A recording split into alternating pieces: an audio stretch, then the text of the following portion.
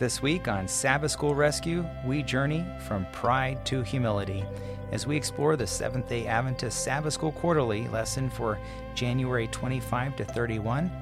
Let's learn about how God humbles a proud king. The Sabbath School Rescue podcast is hosted by Michael Campbell and Buster Swoops at Southwestern Adventist University. We love learning and sharing God's Word. Together, we have 18 years of pastoral experience, and now we have the privilege to dig deeper into this study. All right, so Dr. Campbell, today we're studying from pride to humility. And can you share with us the memory text this week? Absolutely. It comes from Daniel chapter 4, verse 3. I'm reading from the New King James Version. It says, "How great are his signs, and how mighty his wonders. His kingdom is an everlasting kingdom, and his dominion is from generation to generation." You know, I love how we're seeing these cyclical themes that are going along, which is, once again, just like we saw in Daniel chapter 2, as we saw in Daniel 1, we saw in Daniel 3, which is God is once again establishing his kingdom and showing that it's going to be the one that's going to rule forever and ever. God's in control. Yes, he is. Yes, he is. So let's jump straight into Sunday's lesson. I'm really excited about this. It's not this Babylon the Great. What is Daniel chapter 4 talking about? Give us an overview. Well, basically Nebuchadnezzar, here he is, and he has yet another dream. And basically what he's looking at is how great is the kingdom of Babylon. He's still kind of wrestling with this whole idea that he's not going to, he and his progeny aren't going to rule the world forever. And so this is sort of kind of a continuation of the same narrative that we've been going through all the way up to this point. And you know how the old saying goes, pride comes before a fall. And here is Nebuchadnezzar still wrestling with the same core issue that we've been talking about from last week. You know, it's easy for us to throw stones at Nebuchadnezzar, but I think if any of us were king and given complete sovereignty and power over our kingdoms, wouldn't it be hard to overcome pride as well? I think so. You tend to think of but for the grace of God. But, the reality is if we're really honest with ourselves, talks about how power corrupts absolutely, the old saying. Ouch. Until we're actually walking those shoes, who's to say that those temptations, we haven't necessarily always experienced those temptations, but yet, this is what Nebuchadnezzar is facing. You know what? This gave me a reminder, which is just because you've seen some miraculous things that God has done, doesn't mean that you trust in him, right? We look at Daniel 1 where he saw that his dream, or Daniel 2 where his dream was interpreted. We saw that he was with the Hebrew boys and in Daniel chapter 1 and how they were 10 times smarter and stronger, and they gave their the reason why, because they're trusting God. We saw in Daniel 3, he saw the Son of God in the midst of the fire, and yet here he is still full of pride. It should be a humble and stark reminder, I think, to all of us, don't you think? Yes. Do me a favor. Can you read for us Daniel 4, verse 30? Absolutely. And again, I'm reading from the New King James, and it says, "The king spoke, saying, 'Is not this great Babylon that I have built for a royal dwelling by my mighty power and for the honor of my majesty?'" The lesson gives us this question. It says, what does the king say that shows he still does not grasp the warning that the Lord has given him? Well, he's still full of himself, isn't he? Yes, he is. I love my dad when he preaches. Sometimes he says that oftentimes we have an eye problem, right? He's like, we can't see clearly because it's about me and I and what I've done, and look at what my hands have done. We see this rising up with Nebuchadnezzar. Yeah, I mean, just the very words themselves, "I have built by my mighty power and for my majesty." He's definitely got all those eyes in there, doesn't he? Yes, he does. And because of that, he can't see clearly. That's a pastor joke, sorry. Well, it's easy, you think of all the hard work that you do, and it really, the Babylonian Empire was quite phenomenal. And you look at the other ancient empires, there's a lot of fighting and everything else, and this is truly the first world empire where Nebuchadnezzar conquered all these other peoples and brings them together into one super empire. And so, in a way, it is a remarkable accomplishment. He did do something quite amazing in the history of humankind. Yes, one of the seven ancient wonders, right? Mm-hmm. The Hanging Gardens of Babylon. Like, it was beautiful. They had so much gold, everything else. So I can see the dichotomy there and the war within Nebuchadnezzar of saying, look at what I've done. But God is saying, well, watch what I'm about to do, right? Yeah. It's not all about you. So it asks this personal question. I think it's pertinent for us to ask this. What things have you accomplished in your life? Can you take pride in them without being proud? If so, how? Boy, that's a hard one. That is a very hard one. And I think that's an individualistic question, but I know that there's times where I can look back and say, man, look at what I've done. And God reminds you, especially as you're reading the Word and actually having His presence in your life, you realize, just like Jesus said in John 15, I of myself can do nothing. If Jesus said those words, how dare I take credit for the things that God has done? I just am thinking my own experience, how so much of all those good things, if I really you get down at the core of it, it's only by God's grace and it's to God's glory that all of those things have happened. So, you can look at your own life and say, hey, those are some really neat things. But when you start focusing on yourself and what you've accomplished, you forget what God has been able to do through you. And that's really a core issue here is who gets the credit at the end of the day. Is it you or is it God? Amen. And prayerfully, everyone listening, including myself and Dr. Campbell here, we remember to God be the glory. Great things He has done, right? He has done. So Monday's lesson goes forward. It talks about warned by the prophet. And Daniel 4:27, and I'll go ahead and read this one. Daniel 4:27 says, Therefore, O king, let my advice be acceptable to you. Break off your sins by being righteous and your iniquities by showing mercy to the poor. Perhaps there may be a lengthening of your prosperity.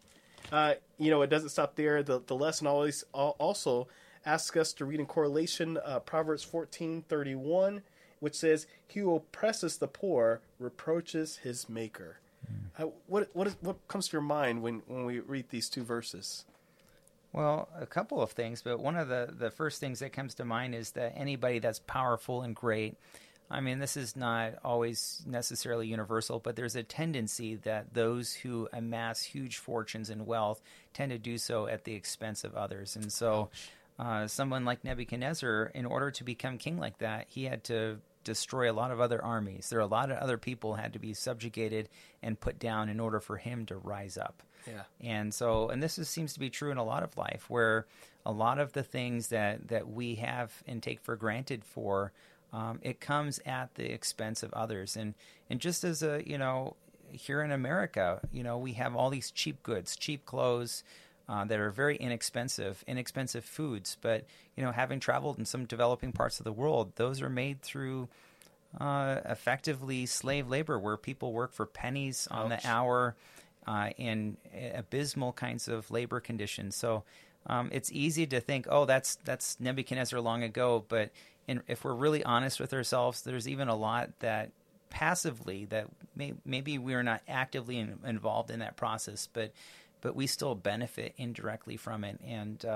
And that's just the reality of our lives, that if we're really honest, that a lot of the benefits that we experience, if we really were honest and looked at it carefully, it's really at someone else's expense at the end of the day.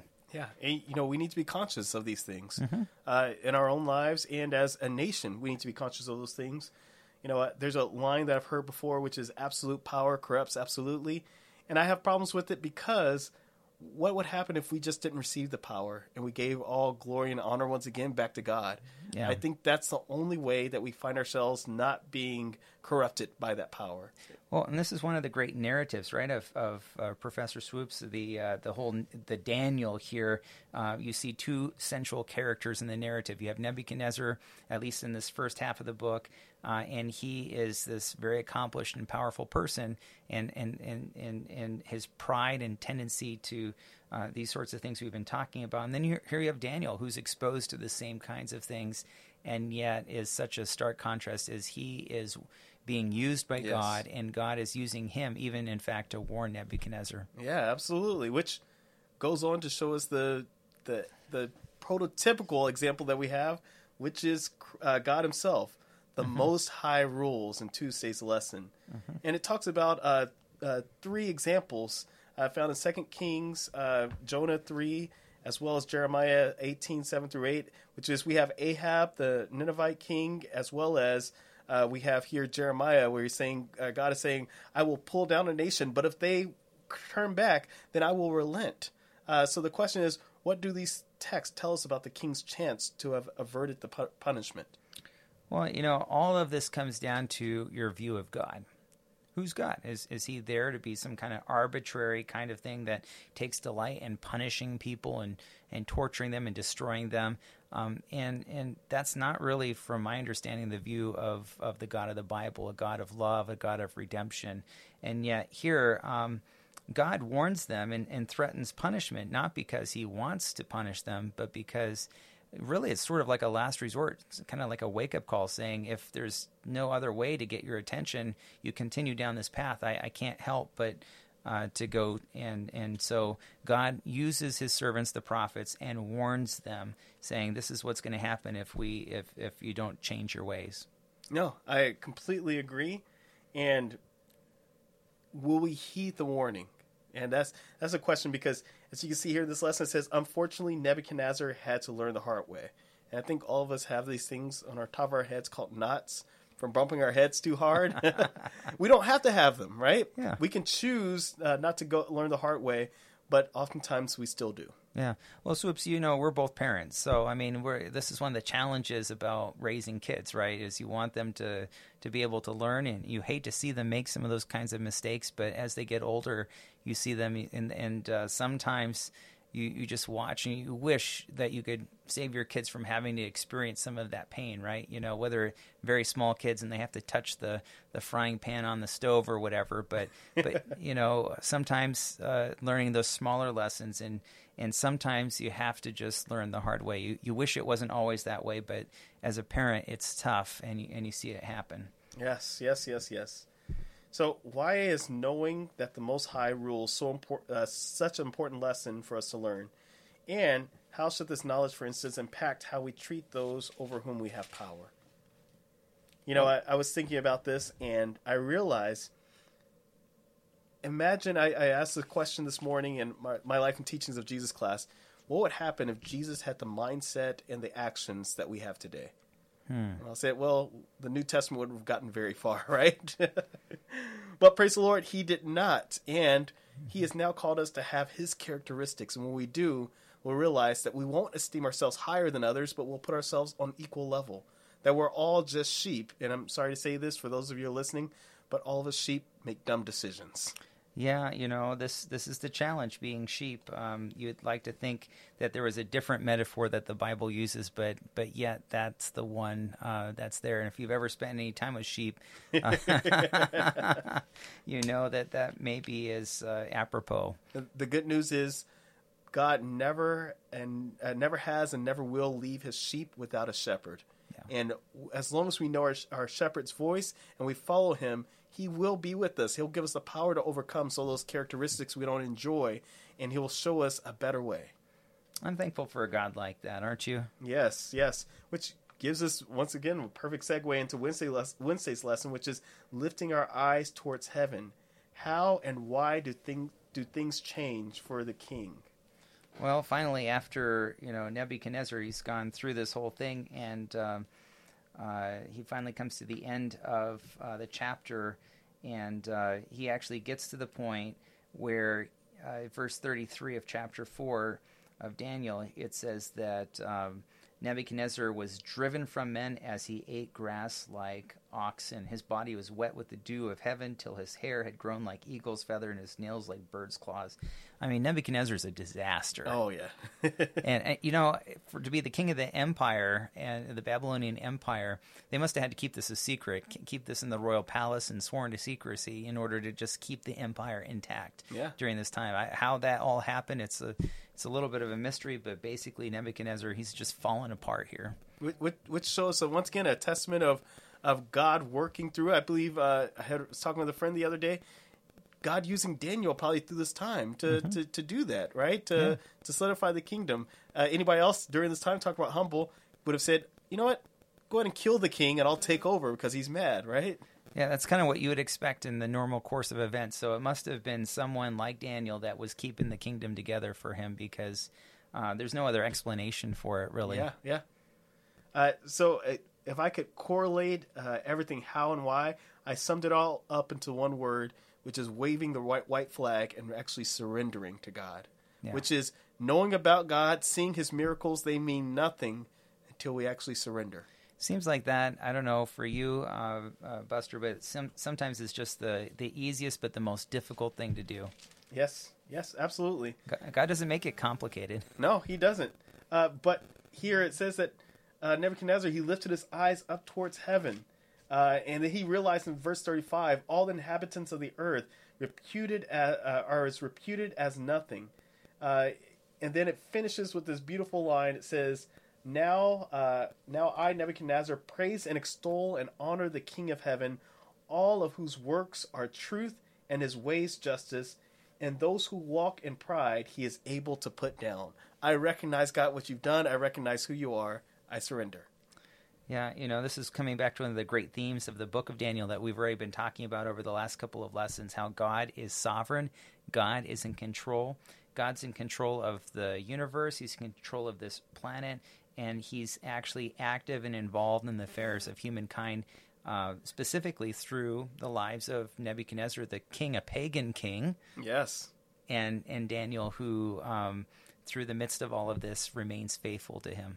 It asks a very dangerous question here at the end, but it's a great question. What changes might you need to make in order to avoid having to get taught this lesson again? Talking about humbling yourself, and one of the most dangerous things I did here at Southwestern with one of my best friends, Rico Flores, who's now at Sandia View, we prayed and asked God to humble us, and God answered that prayer, and it was very painful. And I realized that we didn't have to ask pray that prayer. We could have humbled ourselves before the Lord, right? But God will humble you when you ask. When you need it to. Yes. Yeah. I was thinking my own experience too, when I've asked God to humble me too. God's willing to do that, but ultimately he wants us just to acknowledge him and give glory to him. Yes. Really a simple thing. Yes, absolutely. We don't have to be in the wilderness and act like an animal. We can choose before that to say, God, I humble myself before you. Just that daily surrender once again to God. That's all he asks of us. All right. Speaking of humble and grateful, in Thursday's lesson, it says, the king declares all the inhabitants of the earth are reputed as nothing. Given the context, what important point is he making? Well, I think back again, here he starts out the beginning of this lesson, hey, look at me, how great I am, how grand and glorious. And finally he's having to turn that on its head and say, you know what, nobody, not even me, as the king who he thought he was all that. Now he realizes that all must acknowledge God and humble themselves before him. Yeah. And I notice here he didn't just put Babylon, he didn't put he said all of Earth's inhabitants. It's everybody. Yeah. We're all called to do it. And it's so funny because we're talking about this today, and I just went over in our Life and Teachings class, Philippians 2, 1-11. And verse 5 says, let this mind be in you, which is also in Christ Jesus.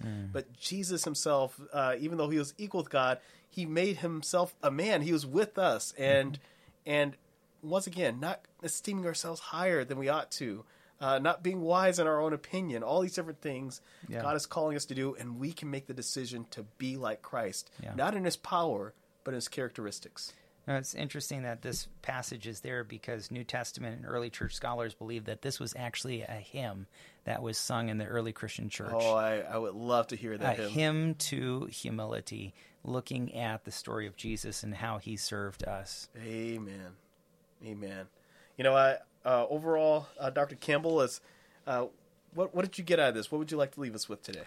Well, I think the walk away, Professor Swoops, is we're just looking at how, again, we need to make sure that we acknowledge God. And when we don't do that, the danger is that we become proud and stuck up in ourselves.